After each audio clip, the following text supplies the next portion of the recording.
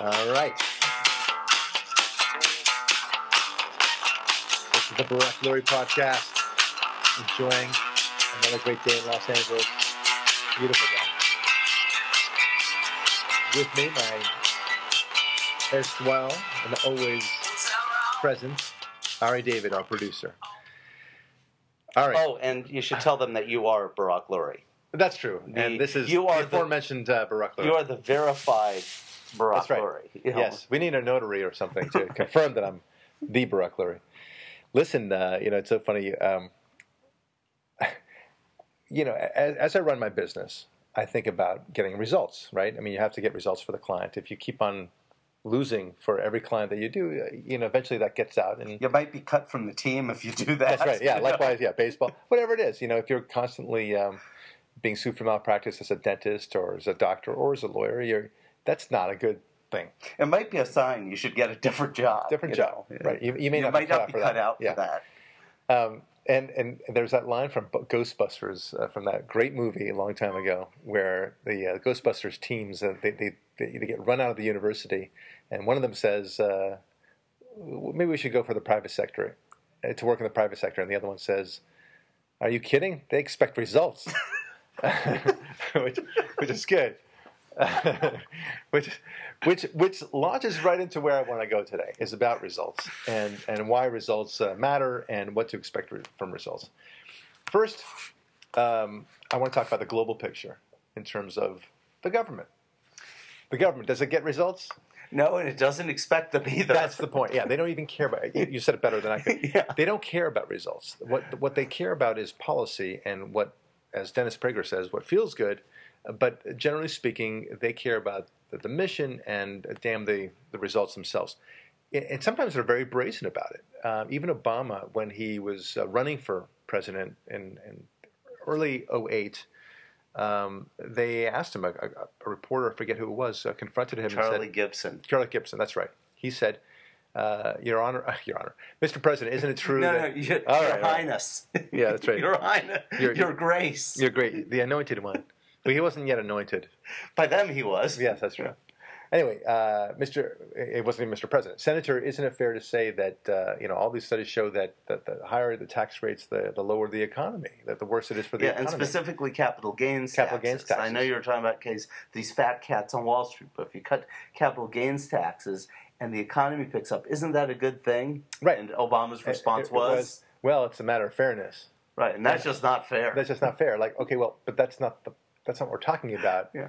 Also, Senator. How is it fair to screw over the country's economy? Well, we're all being equally screwed. Right. But wait a minute. Meaning it wasn't even about fairness anyway, even though he said it was. Putting aside the fact that the fairness comment had nothing to do with anything that he was talking about, because if you're going to invest, you are taking a risk associated with that investment. And so the capital gains tax should be higher because there's a risk associated with losing on that. I'm sorry. You mean it should be lower? It should be lower, yeah. Because you want to encourage that risk taking, and if you don't want to take it, that's fine. But don't expect to enjoy the benefits of a lower tax rate. Yeah, and it should be lower because people already paid income tax on that money. Yes, but right. That doesn't. But those are just facts. Yeah, that's right. Sorry, I didn't. So look, when I hire anybody in my law firm, and for that matter, if anybody hires me, or if I'm choosing between two different restaurants for that matter. I go there, and what are the results that I expect from going to a restaurant, for example? I expect good, clean food that I enjoy, gives me and oh, you spoiled man. And the environment needs to be pleasant, and the price should be reasonable. No wonder they hate you Americans, always expecting cleanliness. That's right. So I go out of a restaurant and I'm feeling good about that experience of the restaurant. I'll go there again, and if they can't provide that result for me, I won't go there again, and I'll certainly go to a different restaurant. Likewise with the plumber, if the plumber's every time I hire that plumber, he just doesn't seem to get the job done, I'm not going to hire him again. That's all. It's really that simple. It's results oriented. Okay, so now let's say you could somehow personify, embody the entire Democrat Party in one person and embody the entire Republican Party in one person. You sit them down Democrats are Eldon from Murphy Brown. All right. You know, the guy who never finished the job. That's right. Remember him? Oh, that's very good. Right. You're getting ahead of me, but okay. But, okay, so now you sit them down. They look exactly identical and everything else. Same age, same height, whatever you want. And you turn to one and you say, okay, well, tell me, Mr. Republican, what have you done for the country? And he could properly say to you, I have, when I was in power and when I was doing things, I was able to increase innovation. I was able to lower taxes, and that, of course, improved the economy and the employment rate. Generally speaking, I encouraged, the lack of racism by fighting anything that smacked of racism whatsoever. I killed America's enemies and prevented them from killing us to the best extent. Right. I made an effort to do that. I recognized that the evil exists, and I recognized how to fight them.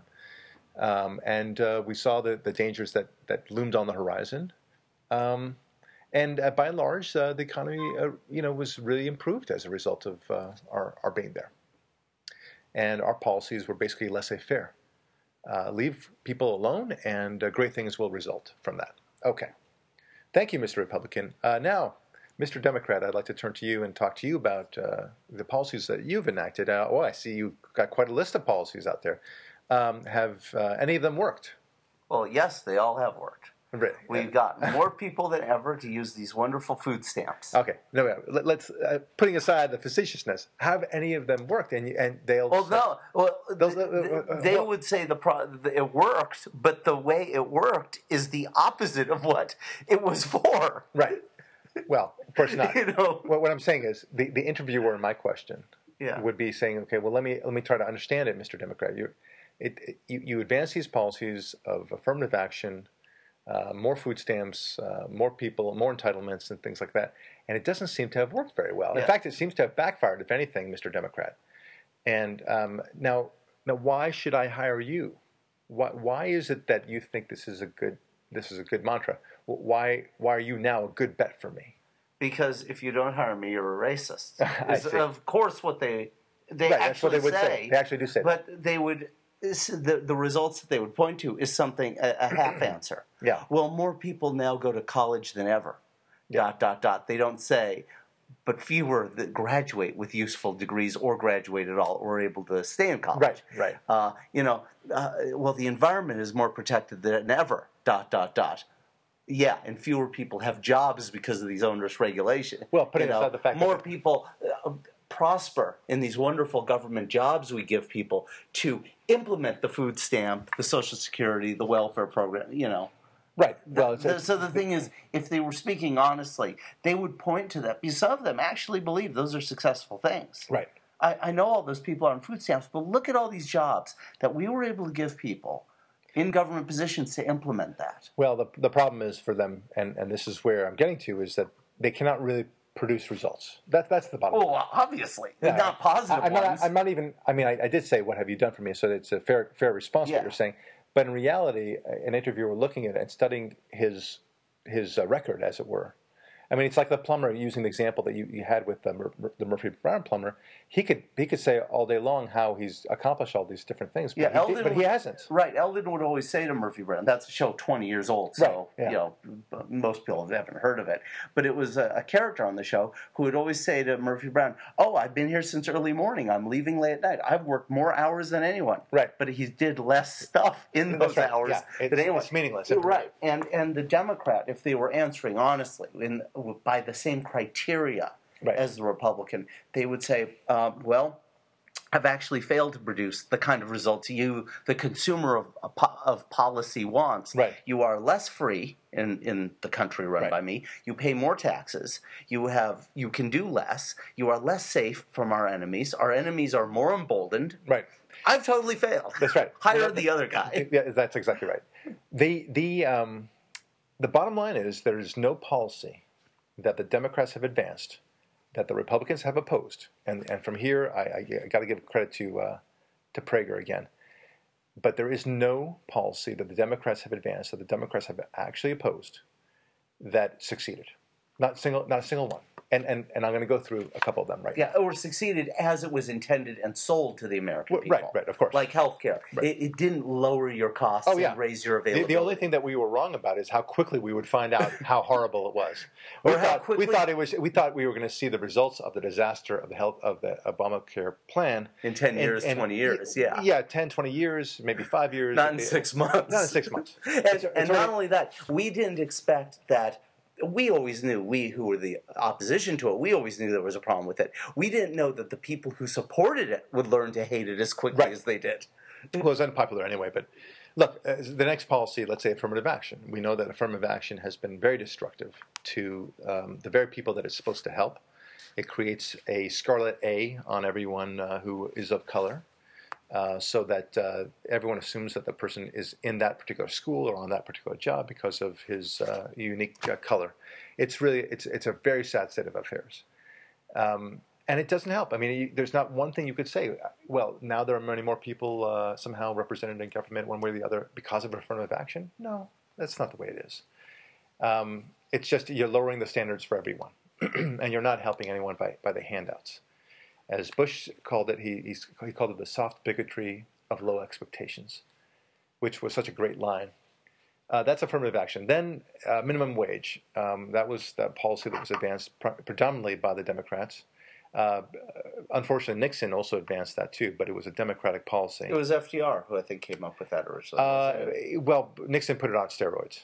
Put it that way. Yeah. But FDR actually originally created it so that black people would not get hired in entry-level positions. It was actually a federal Jim Crow law. Agreed.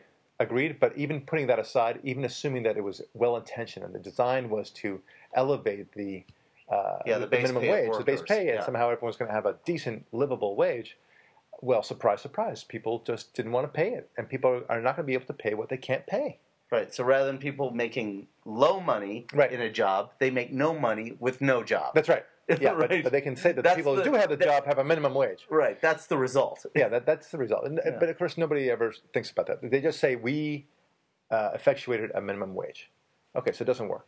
Then price controls, for example, whether that means avoiding price gouging during a disaster or price controls in any other sense, such as when there's an oil crisis of any kind whatsoever. Price controls, isn't that a great thing? No, we call it communism in some sense. Price controls effectively just simply defer the demand so that somebody else can exploit it. That's what it means. Let me give an example. Supposing let's say you have controls on the prices of oil in a gas station. Okay, you cannot charge more than $2.50 a gallon. And that's it. I don't care what's happening, if you have a hurricane or a flood or anything else. It's called 1979 Los Angeles, and you get the gas lines. Well, Meanwhile, you have some guy out of his garage who stockpiled a bunch of gas after hours or whatever, and he's selling it for $100 a gallon, but you don't have to wait in line. That's exactly right. And people are buying all of his. You got it. And he's making the money. Yeah. Not the gas station owner who deserves it. Right, who bought all the regulations, who's dispensing the gasoline safe and in an ecologically friendly way. Now, you got a guy sloshing gasoline all over the place and fumes that are about to explode, but people are utilizing it because they don't have to wait 4 hours to buy some gas. I would pay $100 for that gallon based upon my not wanting to wait if it's 4 hours. The value of your time. Yeah. In my case, I think that's worth it to do that. For maybe other people have a break point at $50 an hour. Yeah. But whatever it is, the point is the time is money and people don't want to spend it. And the same thing happens when there's a hurricane in the Deep South during the summer. And the government reacts immediately by saying, how dare those people drive ice down there and sell it for $100 a bag? That's illegal. Well, there's only one result. No ice. Exactly right. No air conditioning, no warm water, now no ice. That's right. They expect people to come down at risk, great risk to themselves. Yeah, looters and all that stuff. Yeah, and no electricity, fallen trees. And they have all this ice, and they're doing it at great risk to themselves. And then they expect them to just sell it to them at the $2 at cost. At cost. No, thank you. That's not. And guess what? No one's going to come down. That's the reason why. Right. Nothing's going to happen as a result of that. And if you do allow people to charge whatever they want, well, then guess what? More ice drops the price. That's right. Oh, my God, that rhymed. That was like Johnny Cochran, right? That's right. It must be right. More ice drops the price. It must be right. So So that's what they do. They keep on going. They would eventually send the signal out there that, hey, you can make a lot of money by bringing ice. And eventually there would be so much ice brought down there that the price would go down. Yeah. But no. Instead what happens is, somebody buys the ice and then they secretly sell the ice in the garage, again, as you say, for $100. But instead of $100, they'll sell it now for $1,000 a bag. Yeah. Because now you have to take a great risk to yourself, not only with all the factors, but now law enforcement. Right. Oh yeah. Now it's that much harder to bring large amounts. You have to bring smaller amounts. But people just don't get this. They don't want to get it. They stop at what initially feels good, and that is you should not gouge. Right. So that's another example. Price controls. Oh, I thought of another one. Farm subsidies. Oh, of course. Any subsidy or that always feels good, right? Oh yeah, subsidies are just such a our wonderful farmers thing. Need help, so we're gonna subsidize them, right. And then they wind up paying farmers not to grow stuff, right? So they can keep the prices artificially high for stuff no one wants. Yeah, so that all works out, and so you're basically farmers are in a job that really isn't needed necessarily. I'm not saying all farmers, but that many to grow that particular crop, perhaps not. Well, you know, and Israel had this problem back in the late '80s. The belief was that whatever you wanted to do profession-wise, you should be able to do. So if you wanted to be a lawyer, you should be able to be a lawyer, and there was no. I mean, you were basically guaranteed a job. Well, it's a country with Jewish mothers who want their kids to be lawyers or doctors, right? So, but hear me out. So you get this situation where everyone who wants to be a lawyer can be a lawyer, and they get a job no matter what. Maybe it's not the highest paying, but they have a job, and they can say that they're a lawyer. Okay, but you don't need those jobs. I mean, you just don't need it, and so it ends up being a society that has too many lawyers chasing too many different cases, and it hurts everyone in the long run. It makes it an overly litigious society. Yeah, you have lawyers trolling for every banana peel and lettuce slipped on in every supermarket. And at some point, even there's only so many cases to go anyway. Yeah. And likewise with doctors, there's so many patients, and they eventually very quickly abandoned that because they realized how silly that was. And now it's more, it's based upon the market, and you have to see, okay, well, is there really demand for lawyers? And at some point you realize, okay, there are too many lawyers. And I would say there are too many lawyers in California too, but nevertheless, it was a problem on steroids back then and there. Then you've got you name it, environmentalism. Here's another policy that's out there. You said it before that somehow that the environment is better. No, it's not. No, it's not. But they will say it is. They will claim credit for it, but the credit belongs to the free market. To the free market, exactly right. The innovations that have been made, the more efficient use of gasoline, is always there. The free market does not want to throw stuff away. Originally, when they like Rockefeller was selling oil for kerosene, there was this byproduct called gasoline that they were just throwing away. Right. And the market found a use for it. Right. And you know what? In fact, Rockefeller actually said, what can we do with this? Find some use for this. And they found a use that was a different industry. Right. Completely. Combustion engines. Right. And by using the gasoline and the combustion engine, hey, everyone out there who's an environmentalist or likes to be green, now we were burning the gasoline, which is a more efficient way of using it than dumping it in the ocean. Right. Which made, because when you dump gasoline in the ocean, it's not good for the manatees, And then the burning of the gasoline got more and more efficient.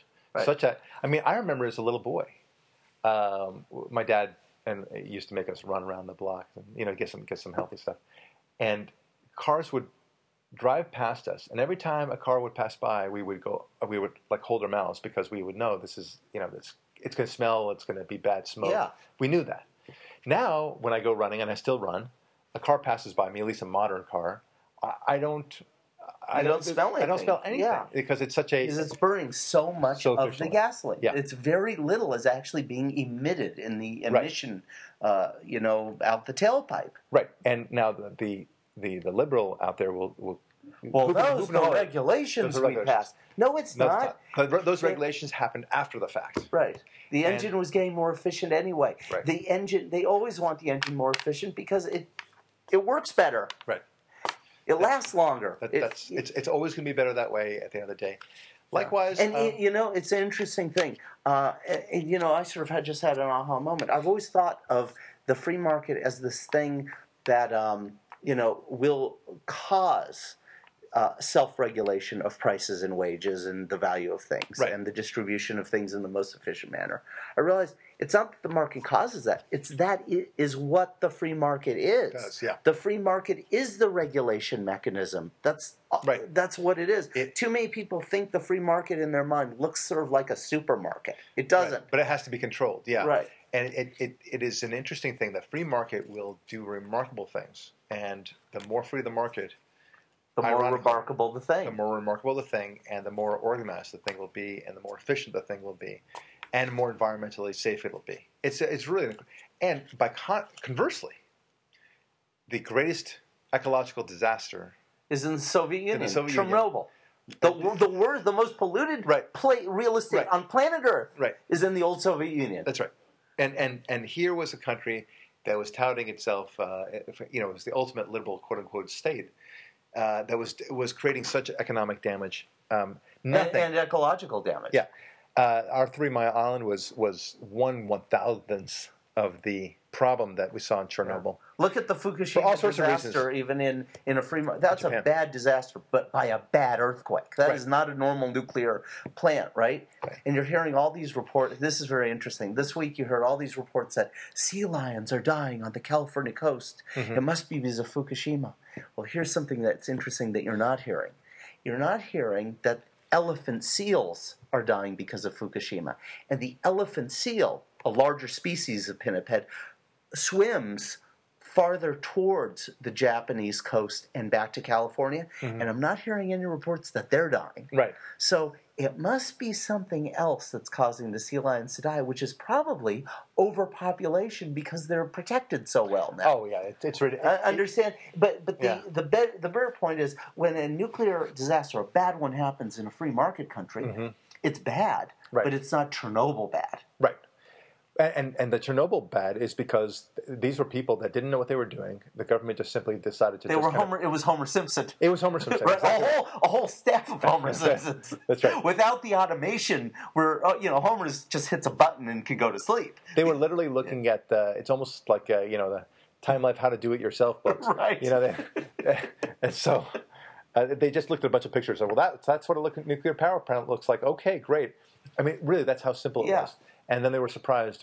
And when somebody said, we really need to have a cooling reactor to encompass it in the event of a tragedy like that, they said, what's the big deal? It didn't bother them because there was this diffusion of responsibility that always occurs when you're talking about nationalized anything. Yeah, and no respect for human life. So they don't care if there's any casualties because the government in that society thought people were a nuisance anyway. Right. All right, Mr. Democrat. So there's one other policy area that I see on your resume here, and that is your. Hold on, let me be a Democrat. Yep. Shoot away, far away. I'm ready. Mm-hmm. The other area of policy that you have here is your predictions of terrible things happening. Let's see. You predicted overpopulation in the early 70s and late 60s, and you thought they were all going to be cannibalizing each other. Because there'd be only so much food left over, and the resources are only limited. Well, we weren't wrong. We were just inaccurate. That's right. Other than that, it worked out. Other than that, great. we were right on. That's right. And as a result, our result was right on, just not accurate. All right. So that's one of the skies falling things. I call them skies falling. There was also global cooling. We predicted that. That's right. Global cooling, that didn't seem to turn out right. And since we were wrong about global warming, now it might be global cooling. That's right. Maybe we were right. Well, let's just call it climate change and be done with it. So these are skies falling phenomena. Yeah, we also predicted that Reagan would cause a nuclear war. Right, and that interballistic missiles were dangerous, and Star Wars and all that. Yeah, so here's what we did. In 1994, we had Bill Clinton send Jimmy Carter to North Korea to make sure they got a nuclear bomb. Right. And we had, in 2009, a potential Iranian revolution that Obama made sure didn't happen so they could keep their nuclear program. Right. So there's a good chance that we'll have a nuclear war in a few years that we can blame Ronald Reagan on. All right, I see. I'm saying that's the logic, right? That's the logic. They will eventually turn to who can we blame for this? Look. Oh no, they like the nuclear war. It solves the population problem. Oh, that's true. I have to agree with that. And it can bring on a nuclear winter, which solves the global warming problem. Anyway, so they're In other words, they're not just wrong; they're really wrong. There results. are less concerns about the skies falling. Always seems to none of them ever pan out. Right. So the latest one is climate change, and that's not panning out either. And good luck on that. Let's see how that turns out. And then the final issue is, they'll say, well, what about gay marriage? Okay, we're advancing gay marriage. You know what? The jury's still out on that. Whether or not that will cause, whether that's healthy for marriage, whether that's healthy ultimately for civilization, the jury's still out.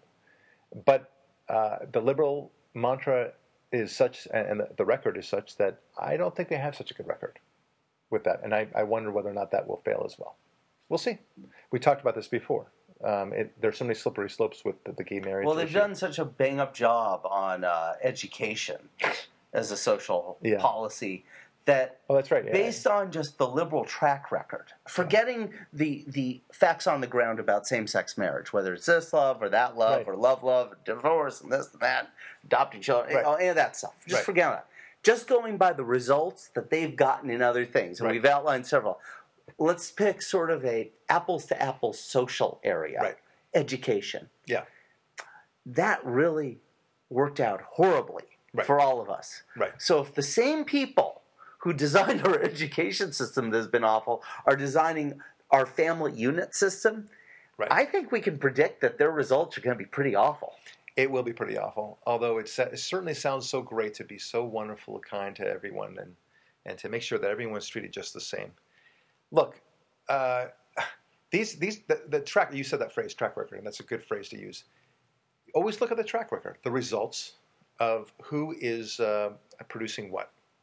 And at the end of the day, it just befuddles me, and maybe it's just my logical mind, and I don't think you need... Shame on you. I don't think you need much of a logical mind. You simply need to look at the results, and you say, okay, I mean, I got to tell you, if I were a Democrat today, or if I suddenly decide to be more interested in politics, I would say, well, it seems to me that Democrats have not really succeeded in anything that they've ever claimed to do. Other than the propagandizing. Yeah, very good. How is it that anyone who's intelligent could be a Democrat with these results today and not be introspective? Right. They might not change their mind, but they'd at least have to ask themselves the question, what are we doing here and why are we doing it? That's right. And should we keep doing it? It's like a baseball analogy. If you have a pitcher who throws 72 miles an hour and gives up 14 runs a game in the major leagues, or even in the minor leagues, or even in high school, why would you keep pitching him? Right. Why would you promote him to the major leagues? Right. And if you do, is it really making you feel so good to have your team lose so badly so often? Yeah. It's really that simple. I mean, it's just that simple. They just don't seem to understand the notion of results, and it's I guess they can hide behind a lot of time. Time passes, and they can say, give us some time. I mean, that's what the Obama administration is hoping for, after all, with the economy, right? They're increasing regulation, they're increasing spending, and they're hoping to increase taxes even more. Wait.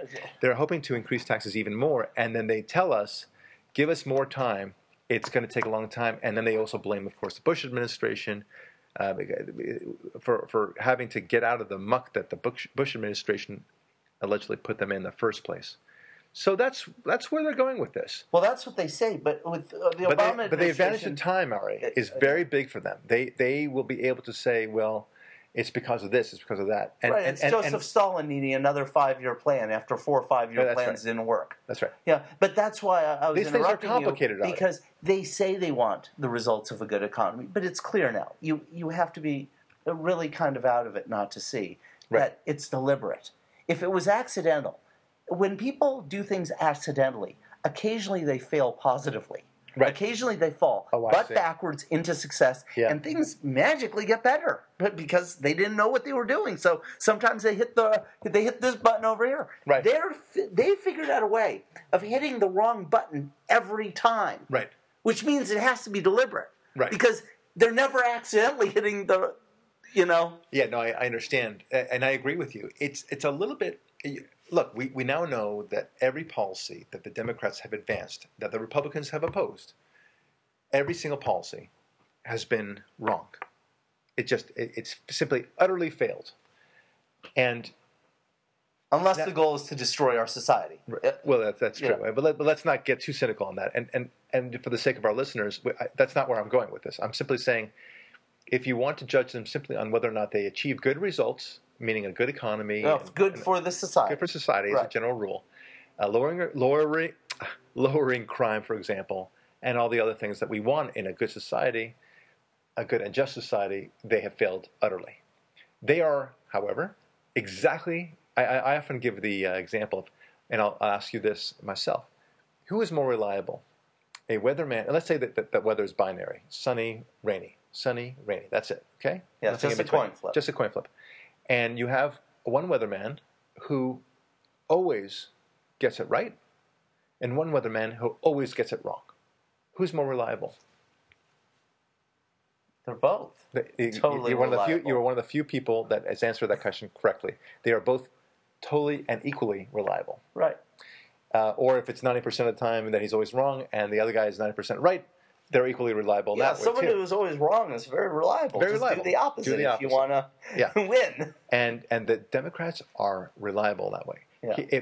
Anytime they trot out they're like new old policy, faithful. Yeah. If they trot out a new policy, here's what we propose. We propose the following: gun control, whatever it might be. You just say, now I know that's a disastrous policy. I know policy. exactly what's not going to be good for anyone now. There's an old adage about it, and is it because the Republicans are simply smarter and they always happen to choose the exact right thing to do at the right time? Because that's not the mission of this podcast or what I want to explain. Why is it the Republicans often get it so right all the time, and the Democrats get it wrong all the time? Is it because they just happen to choose exactly the right words to say, the right agenda to say? Did they appoint the exact right people to do the exact right thing? The answer is no. The mantra of the conservative movement is get off of our back. Let business be business. And if you do that, great things will happen. Great things will result. The mantra of the Democrats is interfere as much as possible, because business is such a monstrous animal and we need to tame it all the time. And both those mantras, the mantra of taming business is a disaster, always will be a disaster. And the mantra of letting go and letting business be what it needs to be is always right. Always. Always. Well, I think that is absolutely accurate, but there's, like a Democrat, I don't think you finished the phrase, which is, why is it that Republicans are always right and Democrats are always wrong as far as getting the results? Yeah. But why is it Democrats seem to succeed so much easier getting elected while Republicans struggle? Oh, and I can tell you that. I think this goes into a different area, which is Democrats do get the results they want because their goal is only to get elected to be elected. A Republican, in general, not all of them, wants to be elected to do the right thing, to be good, and to sometimes, when times are tough, tell the voters, the body politic, what it doesn't necessarily want to hear. Right. The Democrat specifically goes into politics to tell the body politic what it wants to hear in order to get elected, and to then be wrong on every policy decision to create as much dislocation and misery as possible so that people come seeking easy answers from that Democrat politician and others who can then again tell the population exactly what they want to hear. That's a very good point. And plus, they also have successfully convinced the American voter that government is the answer to their problems. So it's a question of what was the government going to do to fix it? And never does it enter their mind that the best answer is for government to just get off their back. The answer is nothing. Get off your back. Calvin Coolidge, just do nothing and stop talking. Right. We don't want to hear you. Right. No more Obama speeches. No more, well, I will not rest until... Like the oil spill. Like as if he's going to personally fix the oil spill. Look, we live in an interesting age. Margaret Thatcher just recently died, and God rest her soul. She will never die. That's right. Her body may have stopped working. Right. But yeah, right. Her mission is clear. But look, she was a great lady, and may she rest in peace. I know that she really suffered. No. May she never rest and cause grief to all of the people whose butt needs to be kicked in the afterlife. All right. Let me Okay, I'll put out. All right. So I'm going to jag today. may she rest in peace. She was a wonderful lady. May her ideals spread and remain for the rest of eternity. There were such great. I think there was an expression of Thatcherism. Thatcherism works, and it worked. And many other countries adopted a lot of her policies, and because it worked. And I found it interesting. Upon her death, now they're going to have this incredible state funeral that they don't have. That the Queen is attending. Yeah, the Queen is going to be attending. She does. The royalty does not attend. Right. The head of government. Right. Funerals. And rightly so that they just, because she was truly a great lady, and nobody was as great as her since. She was not as great as anyone since Winston Churchill. She was in that country. In that country, we have a guy of our own. Yeah, of course, no, great. I'm talking about England.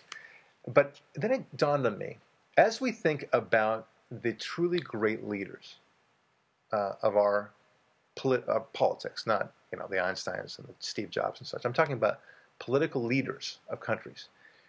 The good ones, obviously, not just the notorious ones. I'm talking about the good ones. Almost, I think every single one of them actually are in fact conservatives. Of course. And here they are. George Washington, who was truly a conservative, of course.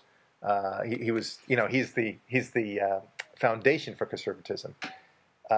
George Washington, he was no liberal. Abraham Lincoln, of course, the first Republican, right, who advanced Republican values. Ronald Reagan, of course. Calvin Coolidge, who I want to mention very quickly, was so great because he didn't have the opportunity to be great because the world didn't spiral out of control on his watch. Right.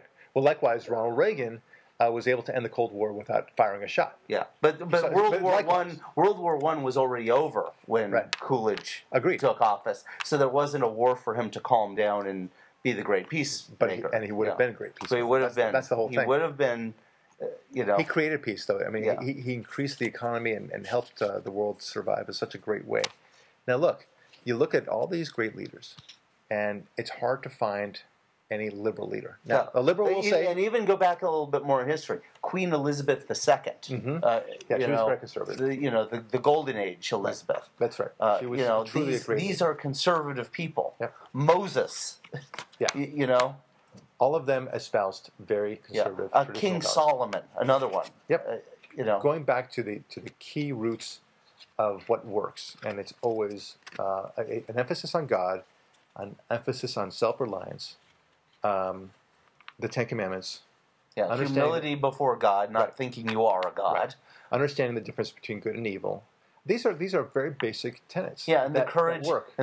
like with Thatcher and Reagan, to be willing to be hated by people who don't deserve to get what they want. Now, look, a liberal will say, okay, Barack, what about Bruckner? What about FDR? He was such a great leader. And I'll address that. At best, FDR prosecuted the war, World War II, in a good way. Oddly enough, he used conservative values to ramp up the army. It was only... He became a conservative only when there was a war that forced him to be. That's right. Then he privatized the army. It wasn't the government that made all those airplanes and everything else. It was General Motors. General Electric. And those things... And before the war, with the Great Depression, it was the Great Depression that Roosevelt himself did it. And he expanded it. He made it worse. Everyone knows that now. Yeah. And if you want to call that a great leader, I guess you can go. That's a great leader because he was just a great failure. He's a terrible leader. He was a terrible leader. Pearl Harbor happened because of the arrogance and hubris of. They'll cite to Truman. Truman was not a good leader either. No, Truman was a horrible leader. Truman did a couple of good things. I think Hiroshima was an important decision. His recognition of Israel was very important. But he lost China. He lost a lot of different things. He was a bit of a mess. And Kennedy, terrible. Kennedy was, he was handsome, and that's about it. But he created the Bay of Pigs situation, the Cuban Missile Crisis, and then got us out of it by the skin of our teeth because of a deal that he made. But in terms of what he did, his greatness, the only way when he did do that, it was because he aspired to conservative values. Yeah, he got us into Vietnam and didn't win it right away. Right. So, to all those who hate the Vietnam War, there's your guy, Kennedy. Yeah, blame him. And Oliver Stone. And Johnson. Yeah, and Johnson. Now, and for those people who look at, these are truly great heroes, Washington, Lincoln, Reagan, Churchill, Thatcher. These people stand out in ways that you don't have to explain. These people were enormously great people. They did wonderful things for their countries. Giuliani, good example as well. Clearly conservative values in operation there. What I think is also so stunning, and this is where Republicans miss, and we get off topic into politics, but it is about results, which is the theme of this episode, is look how the Republican Party commissars and apparatchiks, the consultocracy, the people who tell people what to say politically, totally miss the forest for the trees in that people like Reagan and Thatcher were overwhelmingly popular. Thatcher and Reagan promoted unabashed, unfiltered, unvarnished, raw conservatism, and as raw of a form as it ever has been spoken politically. And they were overwhelmingly elected because of it. And they never apologized for being insensitive. They never modified their behavior. They never sat back and wouldn't say something. They used every political opportunity to always attack the weak points of their political opposition without worrying about being insensitive or not being liked. It was very refreshing. Yeah. It really was. But it shows you that the reason we lose politically is because they refuse to communicate. They refuse to get results for us. It's a delicate dance that they always want to. That they perceive to be more and more delicate, and it's just maybe they're right, maybe they're wrong. I think they are wrong. Well, they're clearly wrong. The only way the next Republican president, who I believe and hope will be Marco Rubio, he will be president and he will be elected only because he sends a clear message of a clearly different path. A path of conservatism, and will show that it works. Yeah, that's the only way. Well, here's the good news in all this is the roster of potential candidates that the Republicans have, who are the up-and-comers, 2016. Rubio, Allen West, even Rand Paul, or even to a certain extent Paul Ryan, on their different areas of expertise, all speak in the plain language of a Reagan and Thatcher. And they don't apologize anymore. And Sarah Palin is another one who speaks out. That's right. Well, we were having discussions back last year during the election. You were a fan of Romney, and I told you my problem with Romney is he's not bold. Yeah. And by the end of it, I thought he had a chance to win. I really did. And I was rather surprised he did. But then in retrospect, I think, of course he wasn't going to win. He never was willing to be not liked. Yeah. He was never willing to truly be a strong, great leader. Who, was willing to not, risk popularity to really speak the truth. That's true. And at the end of the day, my point being, real quickly, is that if you want to take the position in life where, hey, population, electoral body politic, I have some bad news for you. I have some things you don't want to hear. But elect me anyway, and I'm sorry I said it. Now you're going to lose. That's right. Because, of course, you have to tell people what they don't want to hear, but you better be strong and bold when you say it. Well, I agree with you. And the results are – basically you're going to have to say we're going to have to get results, and the only way to get those results is by pursuing this path. And that path invariably means letting people alone. That's the only way. Results are everything in our lives when we think about it. We expect results not only in our – lawyers, our doctors, our plumbers, what have you. Sports teams. We expect our movie stars. Yeah. We expect it also in our restaurants. We expect it in our relationships. We expect it, in some sense, in our girlfriends and wives and husbands, and even in our brothers and mothers and fathers. We expect results. What do I mean by that? Let's say... you expect the relationship to be satisfying. I don't mean in a sexual way in all areas. No, of course, intimate ones with our spouses. That's why I went into the familial side too. But it has to be satisfying in that if you don't get emotional feedback from your parents, your brothers, your sisters, why are you with them? Why are they in your lives? If it's not gratifying, if they're always taking and not giving, your friendships, your That's businesses. Right. That's right. If they're always taking if every meal you ate was unsatisfying at this restaurant, why are you going there? Right. There's a friend of mine. Speaking of that, there's a friend of mine. Well, I put a friend in quotes. Is more of an acquaintance. Every time I go to her place, she's very quick to talk about herself. She has not once asked me in the 10+ years that I've known her, "How are you? How's your work going? Tell me anything interesting happening in your work? Any new cases?" Nothing.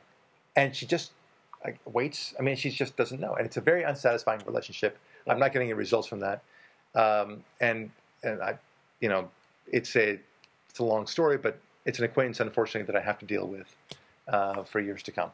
So that's what it is, but the relationship is very unsatisfying, like you said, like the restaurant example. So you minimize it. Yeah, you don't go out of your way. Yeah, I don't want to be with her. To make more time for it. No, obviously. No, and why people expect that we should be satisfied when clearly there are no results coming from one particular party is beyond me.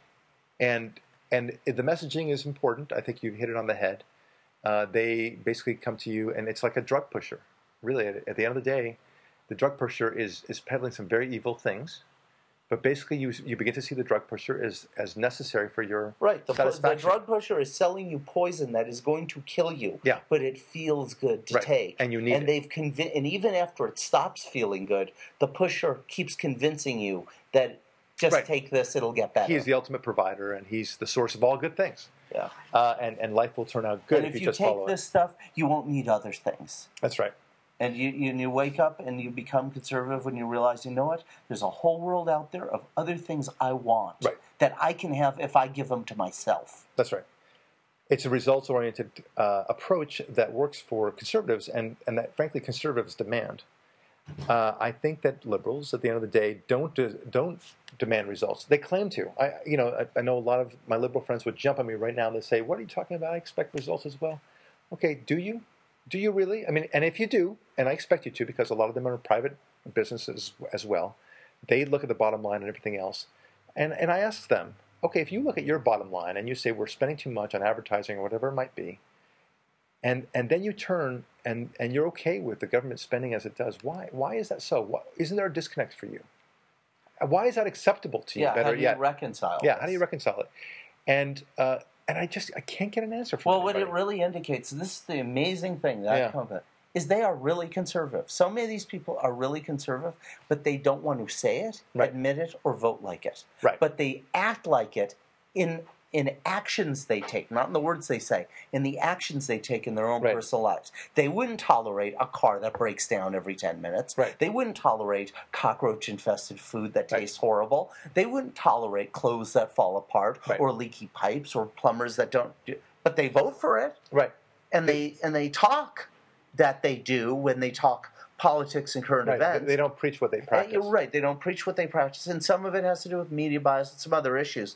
But in the core, these are people who are the hope of all of us who are real conservatives, because we know they are really conservative deep down inside. They just don't know it or want to admit it. They don't want to admit it. Because they think there's something wrong with it. That's right. There's a powerful association. They think the second they say I'm conservative, they're going to run right into a mega church, start donating their money, start praying and tithing. They lump it all together. Yeah, and burning copies of Catcher in the Rye and telling their neighbors not to have Playboy and no dancing, dancing allowed. Right, whatever their stereotypical bigoted version of conservatism is, But they are actually conservative in life.